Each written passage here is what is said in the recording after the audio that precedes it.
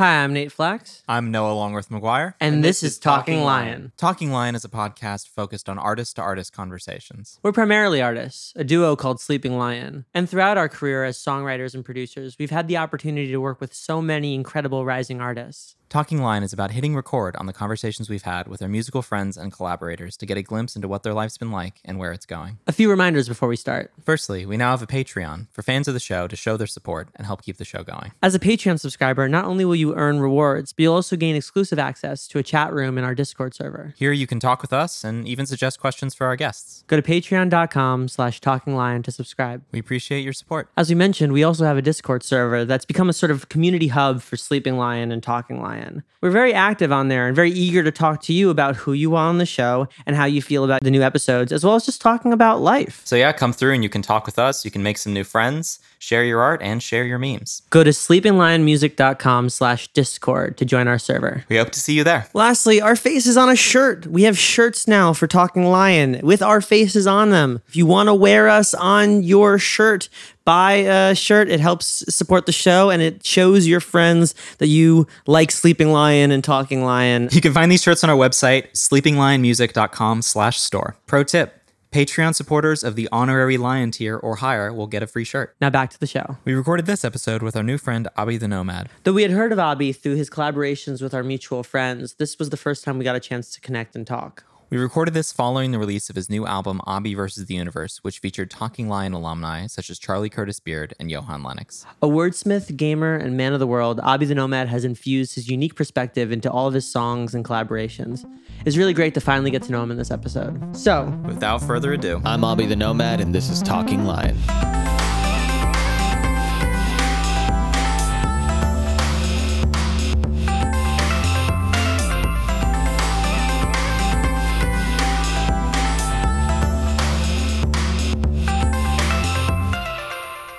well, hey. What's good? How are you guys? Nice to meet you, man. We're good. We're good. Yeah, I'm good. I slept for like way too long today. I woke up at 6 and then went back to sleep at 9 to 2. It was bad. I appreciated your text this morning because I was like, you're like, yeah, I'm having a bit of a late start. And I'm like, I am too, man. Dude. I am too. It's just one of those mornings where no amount of caffeine can resurrect your sort of just soul. You're just deprived of energy. I attempted today. Actually, the podcast is sponsored by a coffee called New Wave, and it's good as far as the anxiety goes. I definitely have just been drinking too much in the last 24 because I had it last night to finish some work, and this morning. Wow. And you say last night, coffee last night? Yeah, I was editing a different podcast, and I was up pretty late with that. Oh my God. So yeah, I could never. I'd be up till 5. I drink primarily yerba mates, which I went from coffee. I actually have a Keurig back there, and I have a bunch of K-cups and stuff. But I used to drink 2 cups of coffee a day and get my day going. But I severely underestimated, looking back, how much it would make me shit. I think people don't understand how much you shit when you drink 2 or 3 cups of coffee a day. So I just drink yerba mate now, and it's great as far as my digestive system goes. It's like drinking juice. No more morning shits. No more violent morning shits. Come on, man. That's half the fun. That's how you know. That's how you know it's. That's how you know it's working. Yeah, I don't like to wake up and just exhume all of the last week's meals in one go. I mean, I have digestive issues, and when I went to a gastro, he was like, "Have you thought about cutting out coffee?" And I'm just like, "And let it win, and let it win." There have been a couple days this week that I've forgotten to drink coffee and then just slept the day away. I mean, why am I so tired? I'm right, because I'm addicted to caffeine. Right. I can't go a day without caffeine, or my body just shuts down completely. I mean, at least that's what happens to you. For me, my body is in a low state of gravity, and I forget that I love anybody. Right. Everybody is a target. Yeah. Yeah, I get pretty violent without caffeine. So yeah, late start to the morning, but feeling great now. But I don't know what the rest of the day holds for me. What about you guys? What does the rest of the day hold for us? I'm probably gonna wind up doing some more work after this. We have a friend and podcast alumni, actually two, London Mars and Charlotte Sands. They're playing emo night tonight, though. By the time this comes out, it will have been in the past, Listenerland, but I'm sure it's gonna be awesome. And yeah, my friend's visiting from New York, so I might wind up seeing them after the show. So I think I'm in for another late one today. Let's go. That's burning the midnight oil. That sounds like a good time, to be honest. It's nice to see folks. It's been a while since I've gotten to see folks. So it's just yeah. What about you? What's on the docket? I was supposed to go watch Dune with the homies. Nice. And unfortunately, I guess the premiere got kicked back because of the James Bond movie. And my friend texted me, I never thought I'd be cucked by James Bond, but here we are. So our plans got canceled. So I'm currently I'm planning on, I get a new PC in today to edit so that I can edit more videos quicker and stuff. So I'm waiting for that delivery. And I'm also going to keep playing some games for the rest of the day. I have some, housekeeping stuff to do in between, some emails, nothing too intense. So it's a pretty chill day. So I think that's why I took that 4-hour nap in the morning. I did a risky thing, which is I went to lie down at 2:15. Like we started this right before the episode at 2:30, but I was like, yeah, I mean, if I just lie down at 2:15 and close my eyes for a moment, your brain that is such a liar.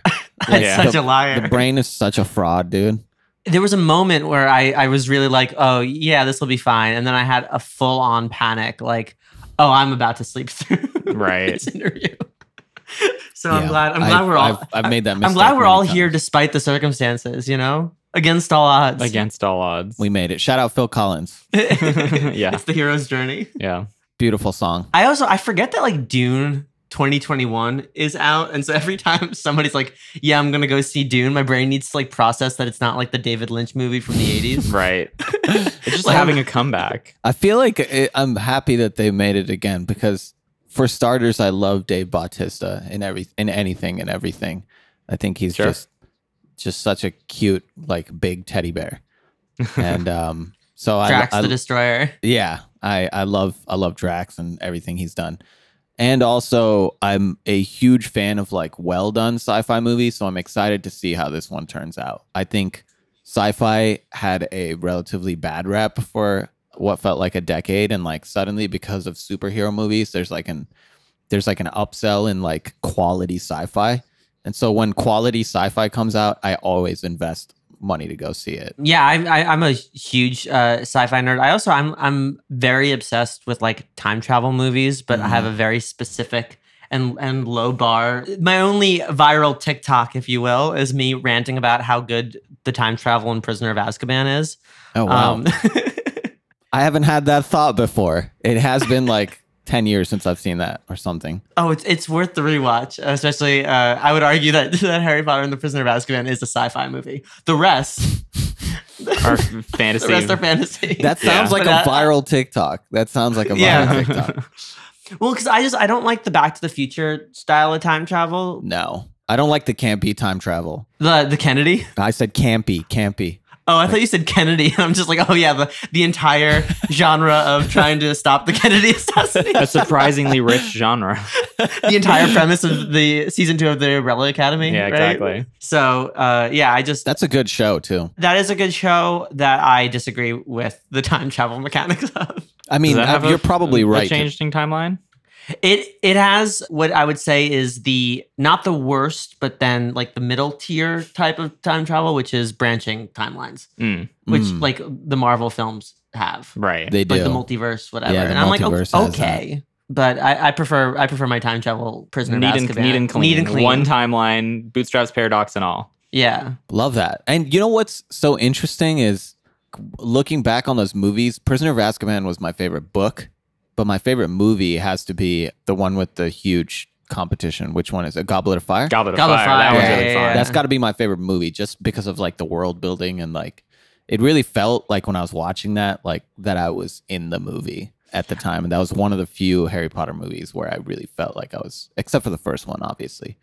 Well, I think it was just around that time was really the crux of phenomenal CGI too. Like I think that like when CGI really started to get good was around like the third, fourth, fifth, like Harry Potter like movie. that dragon. Like, oh yeah, like all of that stuff was Yeah, that was crazy. And I think around the same time was like Dead Man's Chest, and I just think about like the CGI in the Pirates of the Caribbean stuff that's so good. You know, I don't know if you've ever watched the Netflix show Dark. It's a German show. So my wife was like obsessed with it for a while.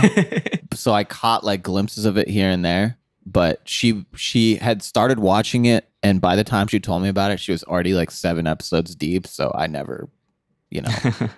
It's worth it, and it's got like fixed point time travel. Like it's got like, you know, you can't really fuck with like the time travel. I've never seen someone so passionate about time travel in movies. I love this. It's like my very specific. It is literally the hill you will die on. Yeah, like that's a cool hill to die on. You would get in a bar fight over this. I will. If someone defended Back to the Future in a bar, you would punch them in the face. If I went back to the past and met somebody who was defending like the time machine, like H.G. Wells. H.G. Wells, the books. I went back to the past. You know, I would be in a duel. I would duel them. Yeah, duel them on the street corner. Pistols at dawn. So speaking of which, like, what did y'all think about Tenet? I loved it, and I felt that the online sort of hate for it was really uncalled for. I don't know. I like went in knowing what to expect for some reason, and just without presumptions, I walked out loving it. I saw a tweet that was like the other day, which was like, just saw Tenet. No volume, over the shoulder of the guy 2 rows ahead of me on the airplane. I saw that tweet. And let me just say, Christopher Nolan, you've done it again. Yeah. Such a good tweet. I thought it was interesting. Like I thought like obviously there was some really, really great, smart, high concept stuff. I thought that like, as I have an issue with some of Nolan's stuff, that like the mechanics of it and like the spectacle of it kind of got in the way of like just a basic story and like good characters. I agree. But I also watched it like in a drive-in theater on like my first date with my girlfriend. So and it was a double feature with Synchronic, which is like an indie sci-fi with Anthony Mackie that like the CGI doesn't hold up. And I think by that point, it was the second movie I watched that night. It was really, really late. I was on a first date and very, very nervous. And it was played through an FM speaker. Yeah. Like it was played on the FM radio. And I was kind of like checked out.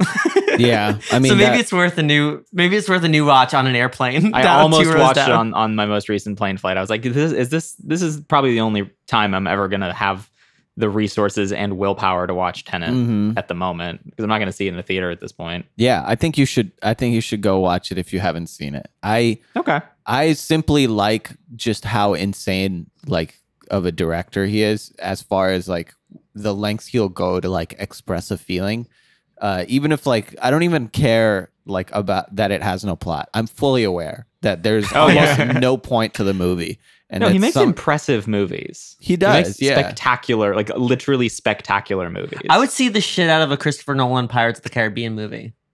Think about it. That makes my head hurt, but I would watch. Yeah, I would watch that. It would be better than the other ones, I think.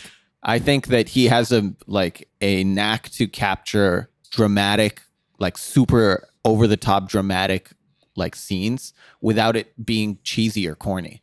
And it's that I think is like the hook to all of his shit, is like he can do like Michael Bay level like explosive shit and have it feel like you're in it instead of have it just feel like it's Hollywood.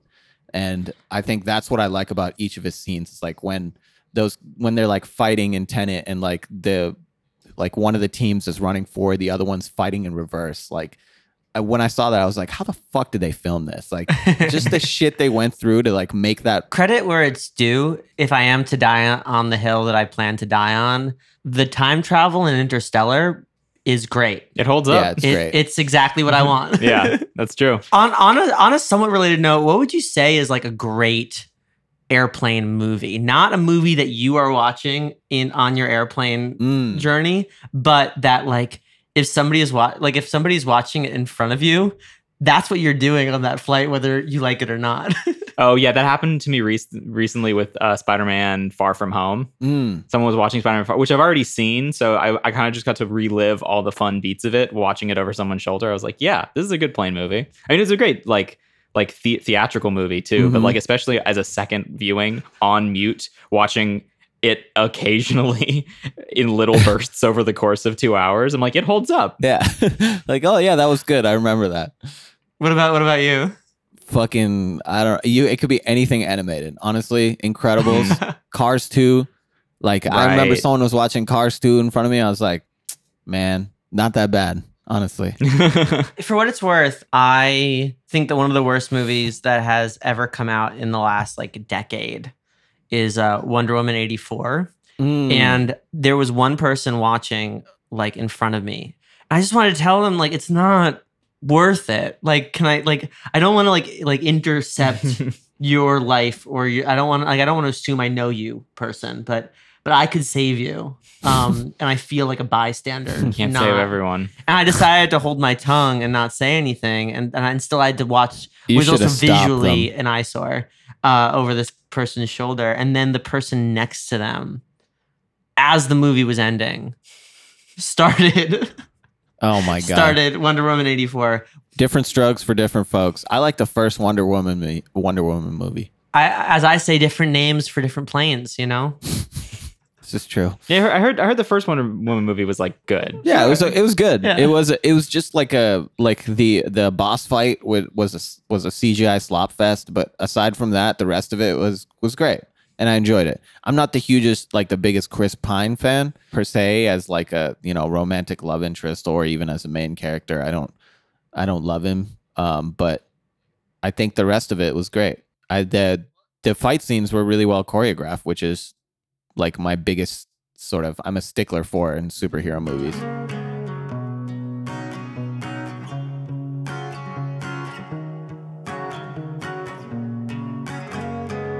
As we were saying before the podcast started, I think what's so nice about us like meeting now is that in a lot of ways I've like known of you and we've had like tangential encounters, but we've never talked like face to face. You've collaborated with podcast alumni and friends of ours like Axel Mansour and Charlie Curtis Beard and Johan Lennox. And it's just really, I think I even like covered you in a blog once back when I was blog writing. Like, it's just really nice to like, to meet you. Yeah, it's nice to finally link.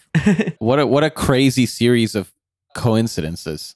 It's a small world. I think it speaks to you and to them and everybody. Like, all the people I've named are so community oriented. I think that all of us have been lucky enough to be parts of the communities that they've built, and then have brought them into our world as well. You know, like for us, we have the podcast. Like for you, like your record is so collaborative. Like I think that when you meet people who are so devoted to community like that, you just wind up in the same house, so to speak. You know, this is true. Yeah, this is true.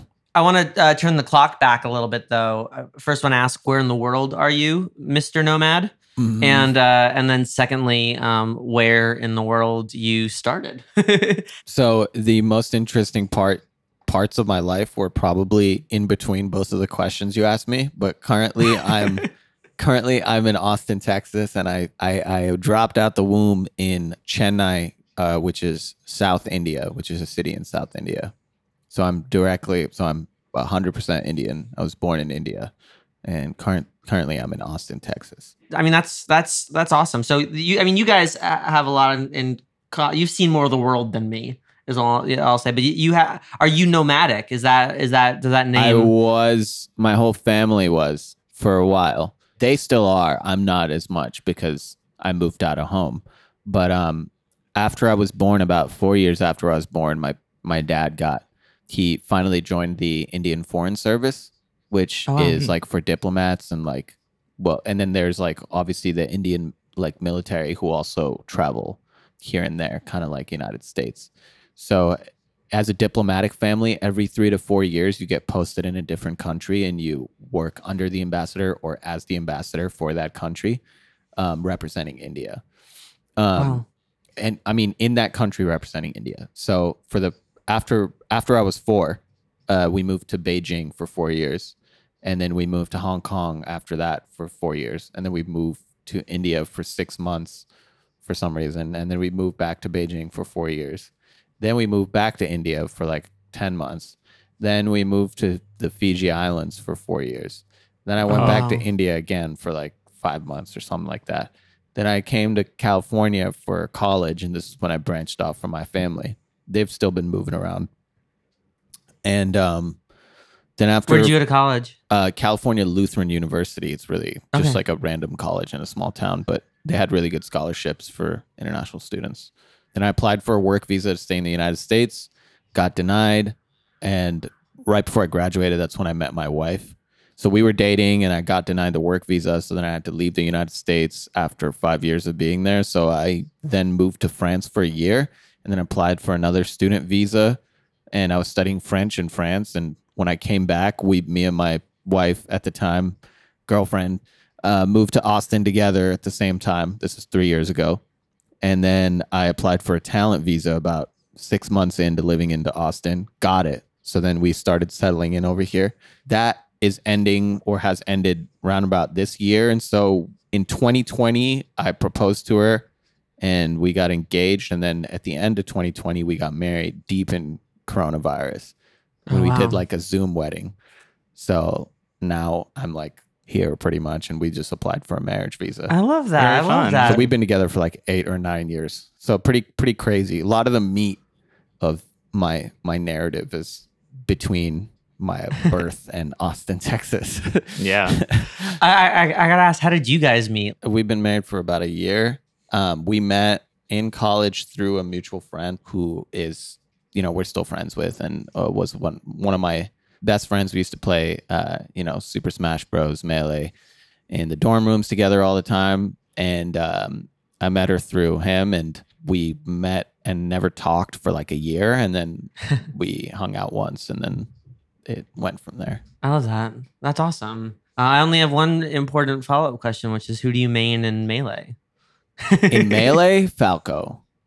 Nice. On the new one, Samus. Like Zero Suit or regular? Regular. Nice. Regular and dark. I'm a young Link person. Oof. Yeah. That's or adult Link for crowd control. For crowd control, nice. For the with the up B. Yeah. It's actually I like throwing the bombs around and just kind of doing the misdirection. That's so trolly, but I respect it. Whatever gets you the W. We're both pretty video game nerded out here. Are you? What do you guys play? Yeah. So I started playing Overwatch March of 2020, and then I actually just got Bloodborne, and I've never played a Souls-like before, and I literally was just like texting my brother. I'm like, is this supposed to be like this hard? When did you just get it? Like a week ago. Okay, yeah. It is supposed to be that hard, and it doesn't get better. In fact, it gets way, way, way worse. I just beat Father Garcion or whatever, and now I feel like a god. Like now I'm like, oh, I'm just really good at this. the sort of like that's the thing with Souls-like games is they'll literally like deprive you of your ability to believe in yourself. But when you beat a boss or like even a mini boss, you're like, oh my god, thank the Lord. Like when you like I play Sekiro, and Sekiro is just like obnoxiously difficult, and it punishes you for losing, which is like just such a ridiculous concept that I haven't, like, it punishes you after you lose. Like you go in with less shit after you lose. So it's high stakes when you start the game. I don't know why they make games like that, but for some reason, like just the payoff is just so good. So that's why people keep playing it. And what I do like about Bloodborne is that it does do a good job of letting you breathe like right after you want that break. Mm-hmm. Like it does a really good job of like almost like horror movies where you're like, I can't take it. Like this is too much. And then you get that like, and then it's the morning shot and you're fine. Moment of like, peace. Yeah. Like right after the moment, like where you're out of your discomfort zone. Like, Bloodborne, you're like, I haven't had a checkpoint in hours. I'm sweating. Yeah. I have 2 health packs. Like, and they don't give you the save. And then 10 minutes later, they give you the save. Right. Mm-hmm. But then, on the other side, what I really appreciate is that it doesn't let you just kind of mindlessly, casually, like, stroll through it. Like, you could get fucked up by, like, a minor enemy. Mm-hmm. I've been replaying the Arkham series just because that's one of my favorite game series. And in my shoulder recovery, I'm just like, I just need like a comfort food video game. Like I just need something that's like familiar. But I have been playing them on hard, and the Arkham games on hard are hard. Like literally any fight. Like, I mean, the Batman games are power fantasy, right? Like you just press square and you win, right? It is not that way when you play these games on hard. Like any encounter could be the end of you. I am losing so embarrassingly much, despite being pretty good at these games, because it's just like the difficulty. You can take like 3 hits and then you're out. And then the boss fights in the first game are like absolutely brutal. I was like banging my head against the wall for some of these boss fights for like days. And I'm like, I'm supposed to be Batman. But then when you like any of these like hard games, when you eventually get it, it's like, oh, it's such a good feeling. Mm-hmm. Yeah, I've only played Asylum. I mean, that's arguably the best. Yeah, because it's a contained experience. Yeah. It just gets crazier and crazier as it goes on. I know you mentioned that like you do Twitch and editing and stuff. Like, how long have you been doing that, and what do you usually play on your channel? I usually play like I'm a variety streamer, so I just play whatever I'm playing at the time. Twitch is like a very finicky thing where like, you know, a lot of people will be like, oh, he's an Apex streamer, oh, he's like a Warzone streamer, and like build a following off of that. This is just something I like to do to the side that gives me sort of like my little case of joy, and it's like just for me, and I have like people who watch me. So currently I play a lot of Apex, and I've been playing Apex for about 2 months or something right now. So I'm not really that good, and I usually get put in like these lobbies with people who are just absolute dog shit. So it's like kind of fun for me right now, because I just came off of like a year bender of Warzone, and Warzone is like the worst game and made by the worst company probably. Terrible company, dog shit game. So I'm not playing that anymore, but I play a lot of Apex, and I've been playing the new game that came out, Deathloop, which I highly recommend. Oh man, It's so good. I didn't think it would be good, but it's really good. it looks great, and obviously it does have a that sort of roguelike vibe to it, And you like time travel. and So time there you go. travel, and time travel. It's a really cool concept. If you're not aware of what it is, it's literally just like a loop of one day that you play. Well, and that everybody experiences. It's not just like Edge of Tomorrow, right? But you and a select few others remember what happened. So only you and like a few other NPCs will remember what happened. And That's wild. it tells you that. So you can, at the end of every day, you wake up again and you don't have anything you had the day before, but there is this material you can pick up while you're exploring the world and while you like go around killing people, called residuum, which allows you to infuse like gear that you have that day to bring it with you forever. So then you have it forever. And then you can pick up like powers and shit. I don't know if you played Dishonored, but it's a lot like Dishonored. It's by the same company as Dishonored, right? Yeah, Arcane, yeah. So yeah, it's fucking dope. And it's really cool. And honestly, the NPCs are kind of dim. They're like kind of stupid. So it's hilarious the type of shit you can pull off. You can be in a boss fight and just like melee spam them to death, and it's hilarious. It's super fun. For me, I like, as much as I like online games, like I think that like my limit is like Sea of Thieves and like Overwatch. Like I think that like I need something where I played some Sea of Thieves too. It's fun. Oh, Sea of Thieves is really special. Speaking of Pirates of the Caribbean, but I just think I need something where like I can like stop playing because, or like that I hit like some sort of objective mark and then I'm done. Yeah. Or like a single player game. Cause I just like, I could convince myself to play something for 8 hours. And I think that until I'm the kind of person who can't do that, I need something that has more discipline baked into it. That's my thing, Makes a lot of sense. I agree with that. One of the reasons why we do what we do is because we are capable of doing things for 8 hours. We make tunes, Yeah. Yeah. I mean, the goalpost, is never ending with online multiplayer. It just keeps extending unless you're ranked number 1 in the fucking world. And even then you have to keep that title. Yeah, exactly. It's a full-time job at that point. Yeah. Coming for the crown. Right. And when you 100% a single player campaign, like it feels so good. I'm the same way too. Like I enjoy multiplayer because I get to play with people, and I play with fans in my Discord and stuff. But my favorite game of all time is probably like if I had to pick, would have to be like Doom 2016 and like the old Doom games too. Like I just love Doom. I'm like obsessed with Doom. I'm literally getting a custom Doom Slayer helmet rug shipped in this week. Incredible. Yeah, so I'm like obsessed with Doom, and I love Doom. So I like Doom likes and FPS, single player games, or third person shooter games where you can just 100% the campaign and be satisfied.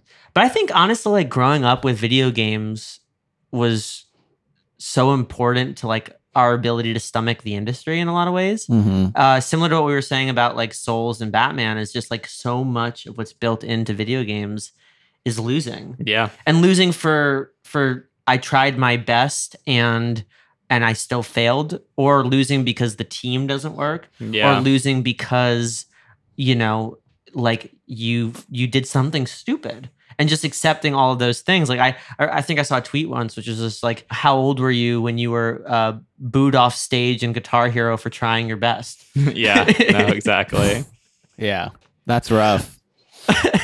But that's the thing, is like, I think it kind of teaches you to be like, okay with that, like dynamic. Okay with that, yeah. Of just like playing again. I've had a couple nights where, like broken a controller, maybe. Here and there, throwing the mouse at the wall. I play mouse and keyboard on most of these games, so I have a nice mouse and a nice keyboard, so I'm like very cautious about it. But sometimes when I lose, I'm at the top of my volume. I've been okay with the rage. I am a lot more like passive aggressive, and I think the first time my girlfriend heard me go on comms, she was like, "I have never seen like I'm mean on comms." I'm like, I've heard you from the other room. Like, wow, he's really digging into that person. Yeah, I'm like, you can't make a single fucking healing shot with Ana, and you're still gonna be Ana. Like, you're gonna just ruin it for us. Like, that's what you're deciding to do today. Like, you decided to wake up and be garbage.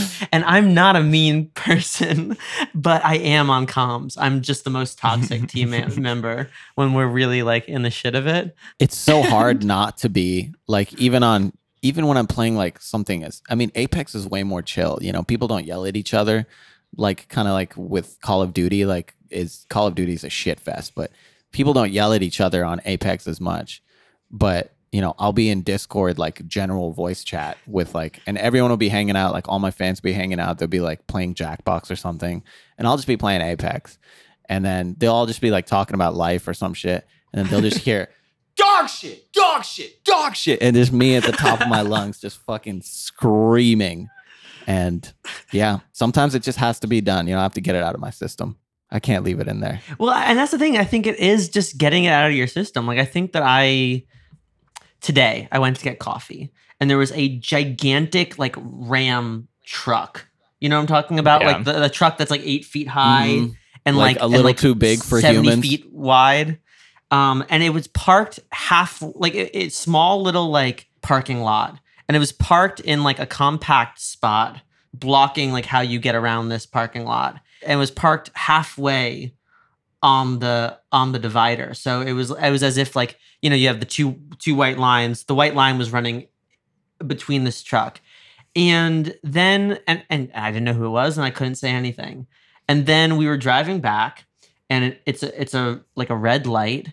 And out of nowhere, there's a Jeep that just zooms, like goes out of the lane into oncoming traffic, like shoots up, like goes through the red light, makes the right turn, and is gone, into the night. And you can't say anything, and you can't do anything.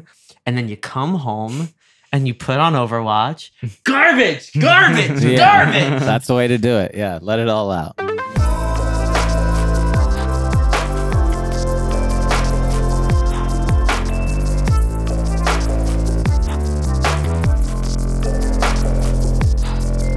Stopping the podcast to shout out one of our sponsors, The Truffleist. Noah, you like to cook. I do like to cook. You're actually very good at cooking. I'd say I'm decent. But I think that the thing about cooking that you have taught me is that flavor is everything. Truly. You got to bring in little flavors that you wouldn't expect. And one of my favorite flavors is the taste of truffles. A great flavor. But we are so lucky to have the Trufflist as a sponsor for Talking Lion. Founded by Jimmy Coons and based in Long Island City, Queens, the Trufflist creates artfully handcrafted truffle products of the highest quality and flavor. While their truffles are imported from the countrysides of Italy, France, and Spain, they proudly source many of their base ingredients locally from small farms and artisanal producers. They offer a variety of truffle products, from truffle oil and truffle butter to truffle salami and honey to even truffle hot sauce. I love truffle hot sauce. They've also recently launched cheesesteaks by the Trufflist, so keep an eye out for pop-ups in your area. So bring the taste of truffle into your life. You can use the code LionPod15 for 15% off your order through October 31st. Now back to the show. When did you evolve from Abi the person to Abi the nomad? When did you begin your musical journey? I always thought I wanted to like fit in and like in high school and stuff like that. So I would, say and do very, very like relatable things and have very relatable opinions publicly just because other people would maybe think they were cool. But then, moving to college and stuff, I realized that I just naturally don't fit in because I don't have the same sort of like, I don't have the same values or the same mindset as a lot of people. I don't have a home. I don't really like relate to a flag or a culture. Since most of my life, I was brought up in various different countries. I speak like 3 languages. I don't really like relate. Like nothing really means like home. I don't have friends from like elementary school. I don't have like, a hometown, a home neighborhood or any of that shit. So I think coming to accept and realize that and realizing that in college helped me sort of just name myself that. And I may not be nomadic anymore, but I really don't like, I think those values and the way I view the world will stick with me at the core, at least. So I'm sticking with the name as far as I'm concerned for now, because, that's the way I grew up. That's just the way I am. And that name. Did you start making music in college? No, I started making music when I was 13. Oh, I'll do it. Yeah, it was so bad. I mean, that's how it has to be. If you're making good music at 13, fuck you. Like, yeah. What's your deal? Yeah, what's your deal? Yeah, so I started like I first got, I don't know if you guys remember, but the first ever Mac laptop was like the iBook, and it was like white and it like flipped out. Well, no, the first ever like modern Mac laptop. The old ones were like had the colored backs, but it was called the iBook G4, and we used to borrow them in school from like the tech lab to like do our homework assignments on. So I would borrow it, and I'd notice that like GarageBand was on it, so I'd like start tinkering with that. And eventually at like 16, I was like, I need my own iBook. So my parents got me one, and they were convinced that I wasn't going to do anything with it. So they got me like a really shitty like USB mic. So I started making music on that. So I was making remixes up until like 15, 16 on GarageBand. And then I got a USB mic, and I was making songs from like 16 to like 17-ish. And then around that time I got Logic Pro for my birthday. And then I got a like an interface and like a mic. And I took that to college. GarageBand to Logic pipeline. The GarageBand to Logic pipeline. I know it very well. Classic pipeline. That's how Apple does. It's crazy. Like I'm now thinking, because your story made me think of like how big a deal it was when I got my first Scarlett. Like that was like, whoa, like I have like an interface now, and now it's just like in a drawer that we use it sometimes because I have an Apollo now. But like, it was like this life-changing thing to like have an interface and be able to record on digital audio. Really was. Yeah, exactly. To not just record on a USB mic. I also got a USB guitar. That was also a huge deal because like I just didn't know how audio worked. I didn't know that like wild. You were that you're traditionally supposed to get a regular guitar and then run it through an interface. I was just like, how I probably Googled how to plug guitar into computer, and this USB guitar popped up that had built-in digital audio conversion, and it sounded like absolute ass, but it was my first guitar, and I still have it, and I still love it. Whatever works, right? Whatever gets like that's the crazy thing about when you start making music. Like we also definitely sound like, because like we were in that space, we were in that space where like the digital thing was just starting to happen, and like nobody was really sure if it was meant to be for like kids or adults or amateurs or pros, and there wasn't like now it's way more streamlined. Now it's like, if you want to do this, you can get Pro Tools for, $30 a month. Right. And rent all these softwares rent to own or whatever, like, and you have your iLocks and stuff. But back then it was just like, okay, if I get this piece of hardware and like this thing, we'll be able to put these two things together to make the thing, you know? You got to respect that GarageBand was like free though. Yeah, I love that. Like the fact that it was just on the Mac for us like bright-eyed kids to play around with is like, I would probably not be the same person if it weren't for that. I would, yeah, same. I would not be the same person. I probably wouldn't have even started making music. I just thought it was a cool thing to start messing around with. Yeah, it's like Legos.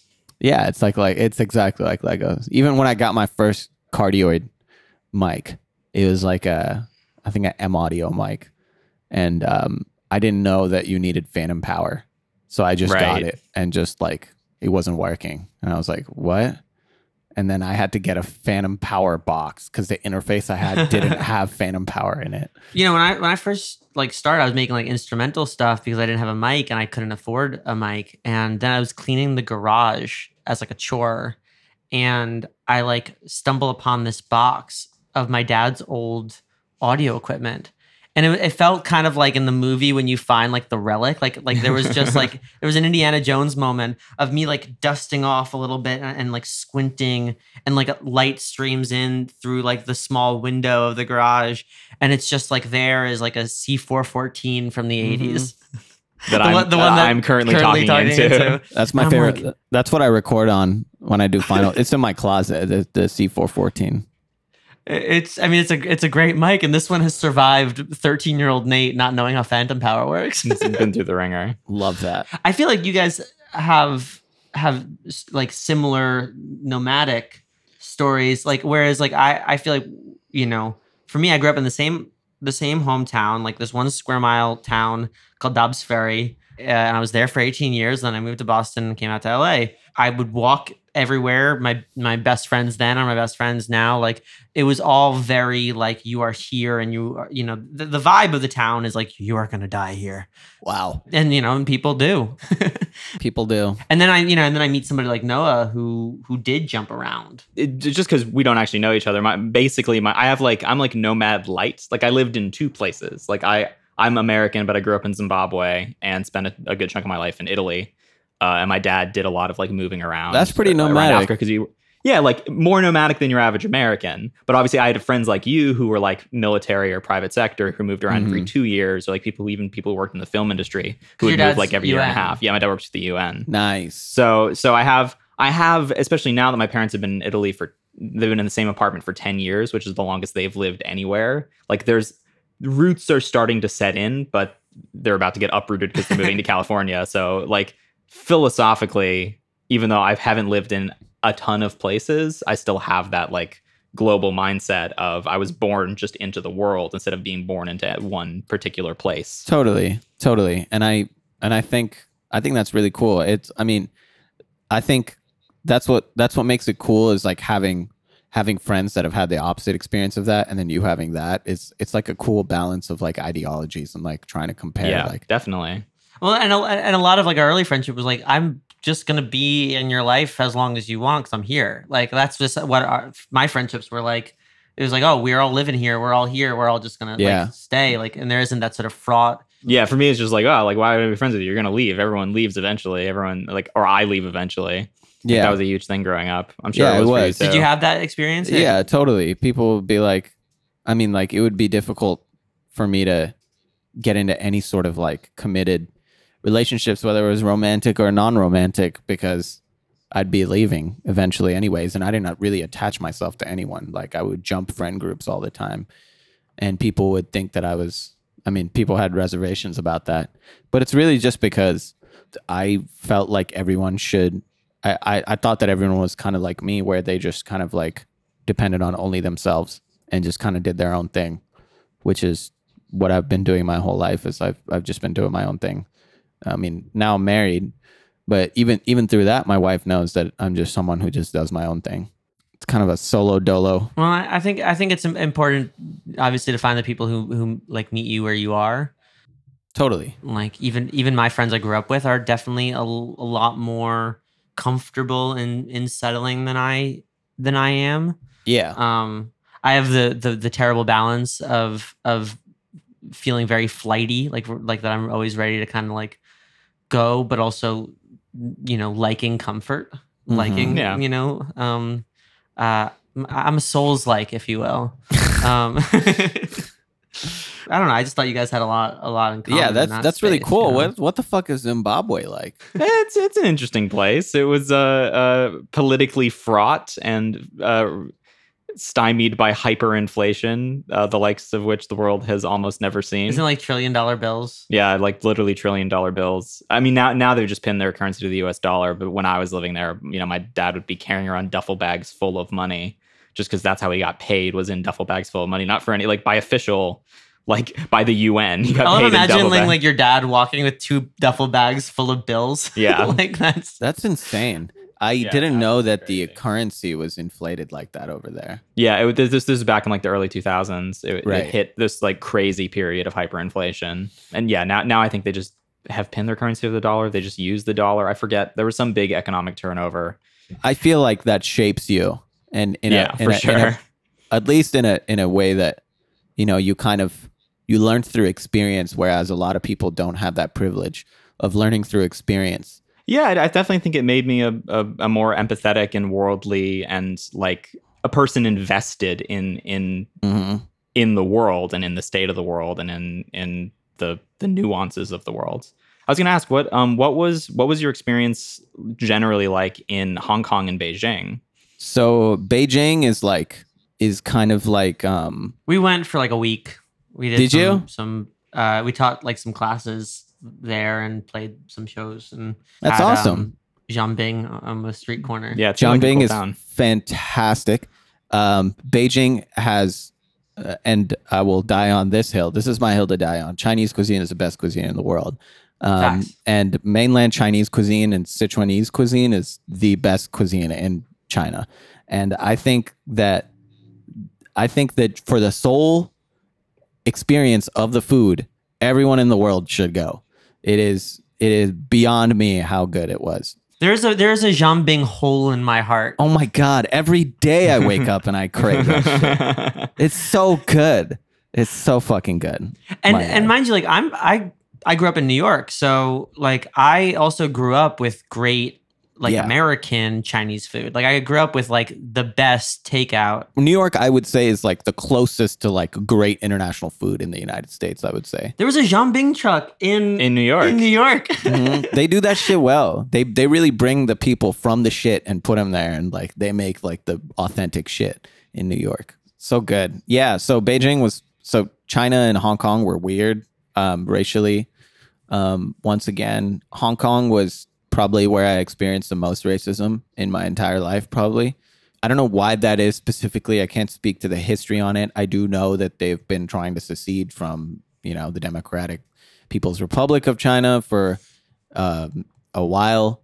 So I don't understand where that comes from or where it came from when I was younger. What years were you there? It was like before I went into like upper middle school. So it must have been like early 2000s, like super early 2000s. Because wasn't there SARS in Hong Kong around that time? I lived through that. I lived through I can speak on this too, as apparently a pandemic is a brand new thing over here. I've lived through at least 2, bird flu and SARS, and I survived both. And I had to wear masks in school, going to elementary school. So it is not, absurd. It is very normal. That was a thing. This is not new in the world, It's very much a thing. It's all the shit you do to avoid it spreading. It's very normal that it happened. It has happened throughout human history. And luckily, me and my family survived. There was abysmal rates of people catching that shit and dying during the peak of it. It was so bad. But yeah, some of the best, most shaping years of my life were in China and Hong Kong, and obviously some of the best food. That's when I first played my first, few games, like Mario and DK64 and like Super Smash Bros. 64. It was like all in Hong Kong and shit.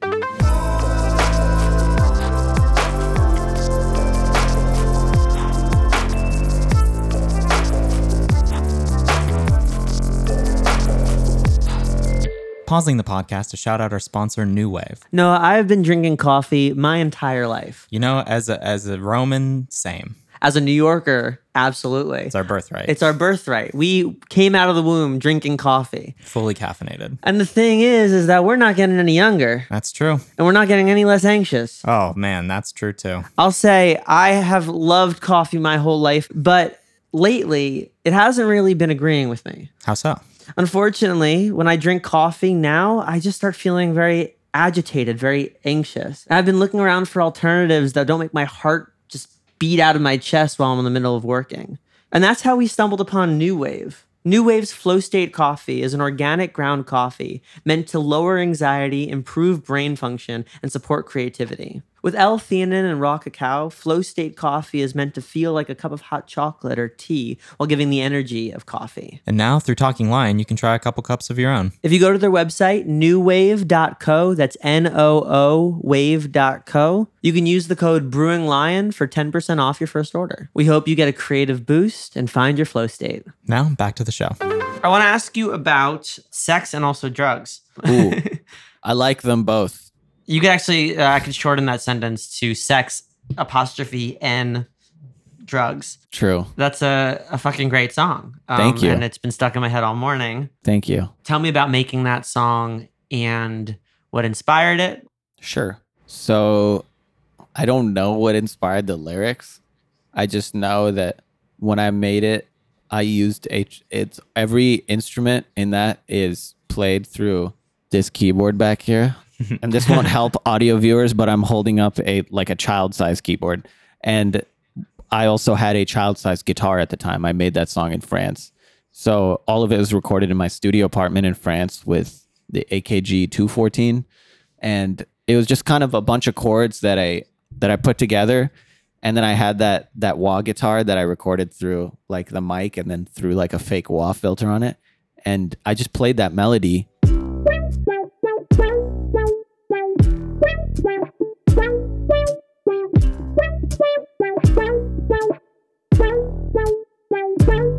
I just played the womp, womp, womp, womp, womp, womp. I played the melody, and the first words that came to my head were sex and drugs. So it's a lot less deeper than people think it is. At the same time, it's not actually about having sex and doing drugs. It's about the way I wrote the verses, at least, is about, not trying to be too cool and fit in, and more so just, accepting yourself. And I feel like, during college and stuff, I went through that phase of like, experimenting a little too much to try to like, have the same experiences as my peers and like trying to go for the same things. Whereas I could have just been myself the whole time. I love that. I have to note that the first time I listened to it, I thought the opening line was, I don't need sex and drugs.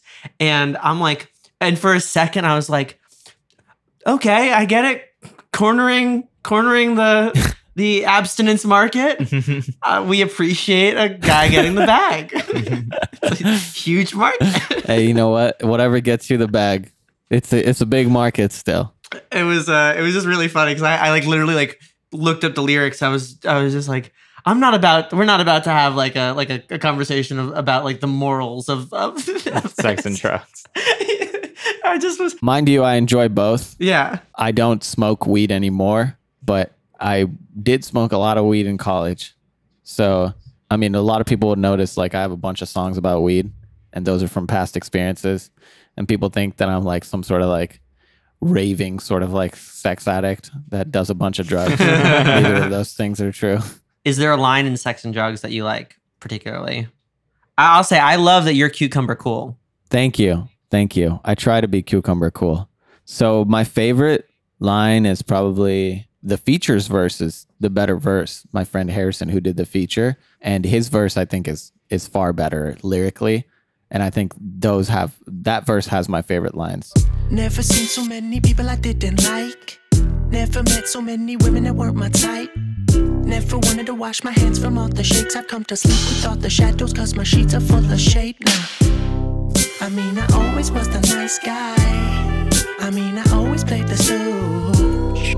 I guess I always kept the peace. Why I'm at more inside surface, I'm cucumber cool. And then he says something about like, never wanted to wash my hands from all the sheets because I sleep with my shadows or something. And it was like super deep and dark. And I thought that line was super fucking cool. And I don't know why he had to go ahead and body me on my own track like that. Kind of fucked up. So fuck that. Well, guy. you know that I'm bag when I heard that Oh My, I got hype, you know? Yeah, I'm sure you did. We love it. We love a good Charlie moment. Mm-hmm. And that's my segue into Abi versus the Universe. Tell me about making that record. Because it's a great record. And what I love about the record is that it is collaborative. You are bending genres. Like you can slide into different styles so easily. Like I just love that it's cohesive because it's you, but there's so much flavor that's brought from blending these genres and writing styles and the collaborators you bring in. Thank you. I appreciate that. I think a lot of people don't know that the original, or a lot of my fans don't know that the original track list was actually very different. And we had a previous 3 singles that we released before we even announced this album that were supposed to be on the original track list, but never made it. Because I had made a whole track list of songs for this album specifically, and then we couldn't release it because we didn't have enough content. There wasn't enough time, and coronavirus had just hit. We had all these plans. We had a tour sort of on hold. All that went, down the drain. And then that kind of soured my experience with those other songs that I had ready to go. So I decided to start fresh and start a clean slate and keep some of the original ones, like maybe like 3 of them that were originally there. And so I made, there has to be like around 35 songs made for this album, and only 13 stayed. So these songs are, they stood the test of time over 2 years.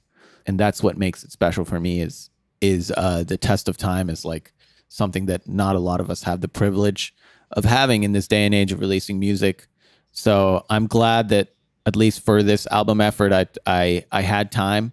And even though it was a really difficult time with not being able to do shows or get any feedback on any of this stuff, I had the privilege of kind of looking back at all the music and being like, okay, this is what works. This is what doesn't work. So yeah, that was kind of the process. I think this is the first album where I've let a bunch of other people produce the joints too. When you're talking about collaborative, I really went full collaborative. I mixed most of the joints, and I even had someone else mix one of the songs, and someone else did the mastering, and we hired someone to do the artwork. So it was really collaborative all around. Every effort of the album is collaborative, and the personnel list is much bigger than it has been for me in the past. Different bass players, different, whole horn sections that I had to credit, a violin player. So just such a fantastic way to put an album together with all these different heads being excited about the same thing, I think is a really cool thing to me. That's awesome. And it shows. I mean, I really think we had a similar experience where we were working on a record right before COVID hit. And then when it hit, we basically took all the songs that weren't going to see the light of day had it not been for it. And so being able to not only have that experience, but then we're back to working on the record and feeling that test of time. I think when you have this weird opportunity to sit with your songs, especially in this culture of get this out, it really shows you how you feel about it when there isn't that looming totally threat of oh, you got to put this shit out now or it's over. Mm-hmm. Do you have a particularly favorite song on the record, or a song that sort of embodies that timeline that you had for it? Sure. I think Circle is my favorite. With Johan, yeah. And that's the last track. And a cool thing about that track, which I've only explained in certain instances, is that it's in the same key as the first track. So the album is kind of like a circle. So it circles around, and if you loop the album, it'll play flawlessly front to back, again and again, which I'm not asking anyone to do, but hey, if you want to pay my bills, go for it.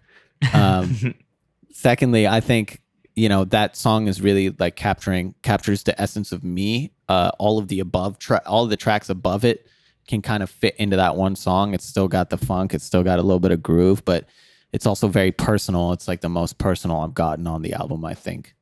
It's the most personal song I've released in a while too. And so that's why that one's my favorite. And it's kind of a journey musically. And, Johan comes in right at the end and turning heads and turning corners. Don't know if I felt this uncomfortable before. I just know I'm really living for it.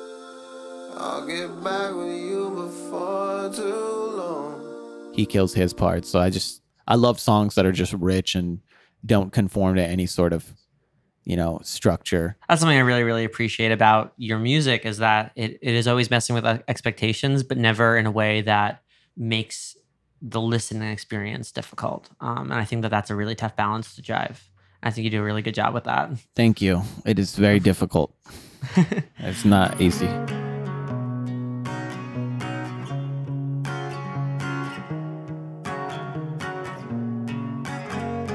Pausing the podcast to remind you that we have a Patreon that you can subscribe to if you want to support the show. If you're enjoying this episode, but you're thinking that you've got a burning question for an artist, or you just want to talk with us, or maybe you just want to mug with our faces, our Patreon's the way to go. So go to patreon.com/talkinglion to subscribe. Now back to the show.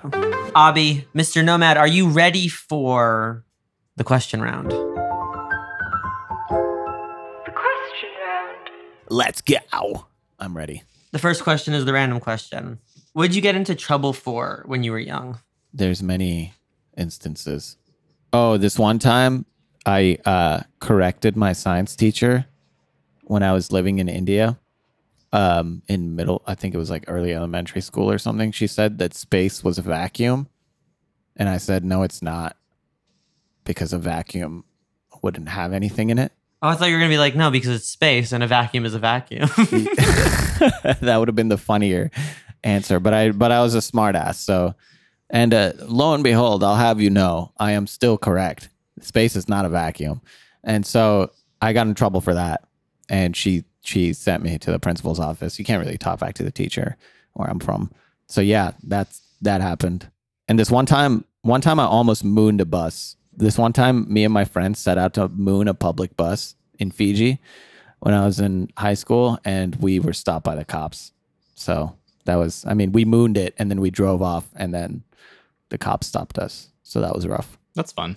I mean, I'll do it. Stick it to the man. I got in trouble for like not bringing my notebook or like not bringing my binder or just like generally being a bit disorganized or like, and it wasn't even that I was disorganized. Like I would ace every test. I would always, for the most part, do the work. It was just when there were certain teachers who were like, no, it's not enough to do the work or like ace the test. You have to like come prepared every day and like put in like the busy work basically. And I was just like, no, I'm smart. I just take the shortcut. And they're just like, no, you can't take the shortcut. And I would run up against authority in that way. And they would be like, no, you have to do things by the book. And I'd be like, no. And then I would get detention and have to but detention ended up being super fun because the detention teacher was super fun. So it wasn't even punishment.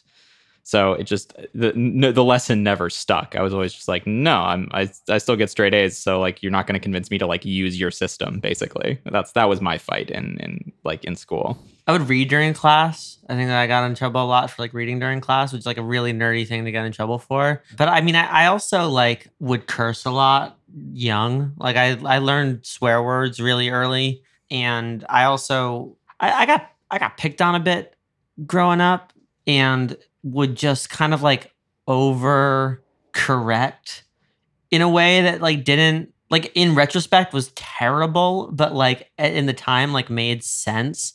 Like I was kind of like picked on by this one girl who was just like very mean all the time. And I just kind of didn't say anything.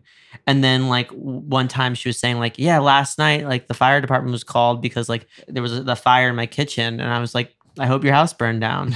And then I got sent to the principal's office for good reason. Cause like I was like 10 and I said, I hope your house burns down. But it was kind of just like, I was like, I don't fuck with you. That's kind of hard though. Wish I did shit like that. I wrote an apology to her in the form of a haiku. Wow. That is so thoughtful. I hope your house, okay, 5 syllables, doesn't burn down now, today. 7 syllables. We could have been friends. There you go. There you go. Money. A good haiku. All right, next question. What is your phone background? Oh my God, I just got a new, I'm going to look like such a lame piece of shit. I just got a new phone, so it's just the normal. But on my old phone, it was this really cool drawing of Link from Zelda. Nice. Very good. And then the actual phone background was like a photo from our wedding. Aw. I love that. That's great. Do you have a non-musical hobby? Yeah, I really like. Fuck, I'm so boring. Trying to think of. I'm just like the most boring person. I really enjoyed like graphic design and drawing. I do that for other people, so it's not really like a job. Noah does some of that stuff too. Just like Yeah, graphic design is my passion. Comic Like Sans. actually though, it's like I've done it professionally here and there, but it is like just a thing that I mostly do for fun. Same, yeah. I used to have a job, and I have an associates in graphic design that I got while I was here in Austin, and I used to work at Austin Community College doing graphic design. Well, that's cool. Wow. So it's just something that I love doing. Very cool. The next question is probably the most important question you will ever be asked on a podcast. Would You be pirate?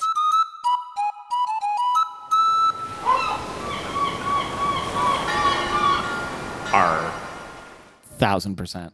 Hell yeah. yeah, that makes sense. Yeah, that You should see my fucking Sea of Sea Thieves of Thieves. character. Dude, he's like this 80-year-old man. You've been training. I've been training. He's an 80-year-old man with a cat. I mean, I love that for That's you. great. My cat's Are you a name- legend yet? No, not at all. My friend is, but I'm not that good at the game, but I'm really good at shooting. So anytime It's we get hard like in that game. it's harder for sure. The sensitivity is weird. Well, that was easy. Yeah. That's No great, further questions. Except for Yeah. the next question. Except for the next one. Let's go. Which is, do you have any tattoos? No, dude. God, I wish I was more interesting. I'm sorry, guys. I was considering getting the, which I might still get. I was considering getting the original 3D Nintendo logo, the N. That's Oh, that's a really good one. yeah. So I wanted to get that one, and I wanted to get Yoshi like smoking a joint. That's awesome. What was the first concert you ever attended?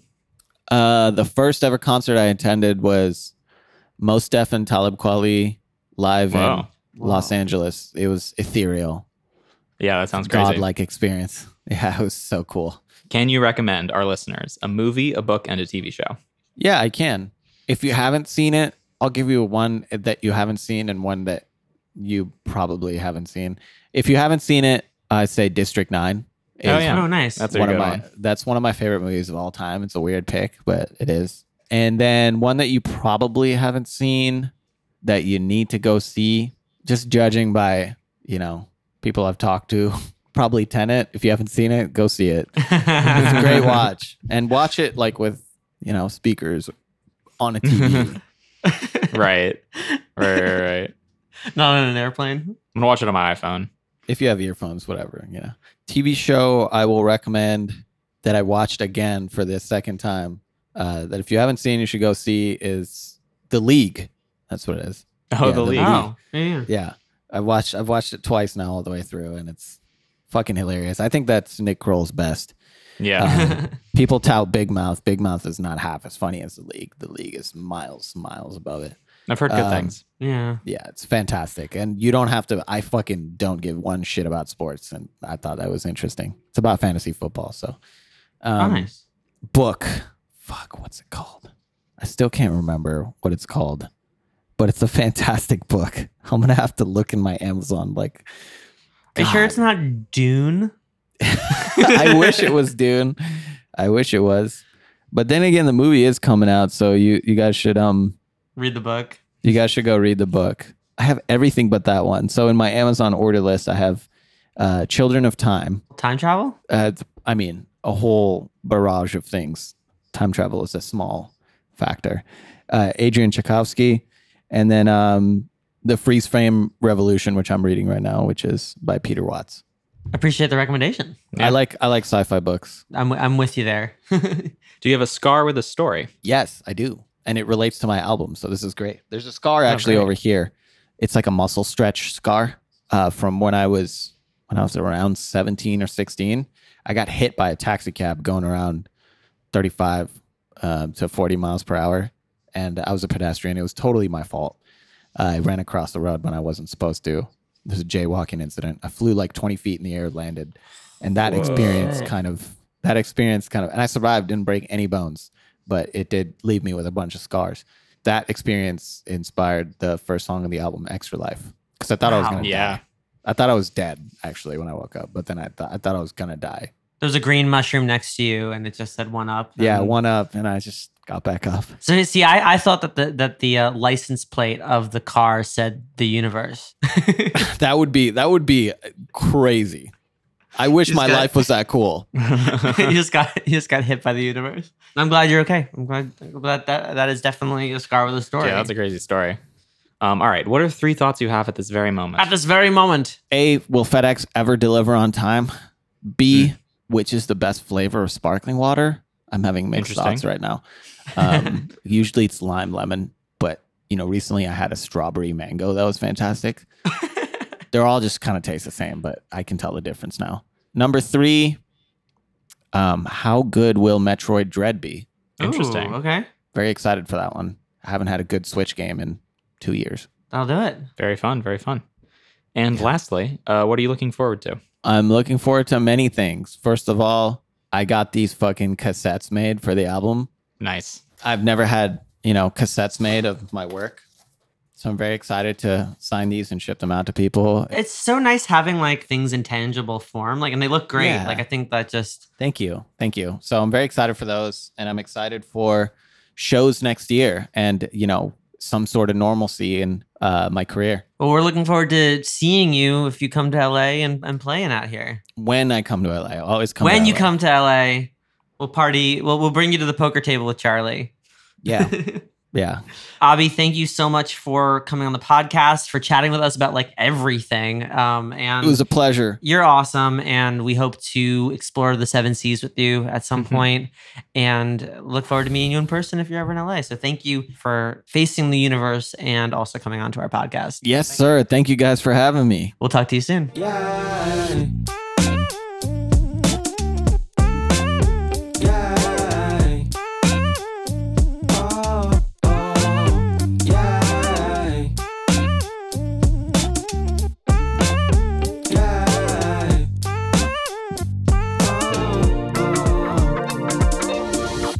Thank you for listening to this episode of Talking Lion. We would like to thank New Wave, The Truffleist, and Isotope for their support of Talking Lion. If you'd like to show your support, ask our guests your questions, talk to us on Discord, and get a shout out at the end of each episode, subscribe to our Patreon over at patreon.com/talkinglion. Thank you for listening, and see you next time.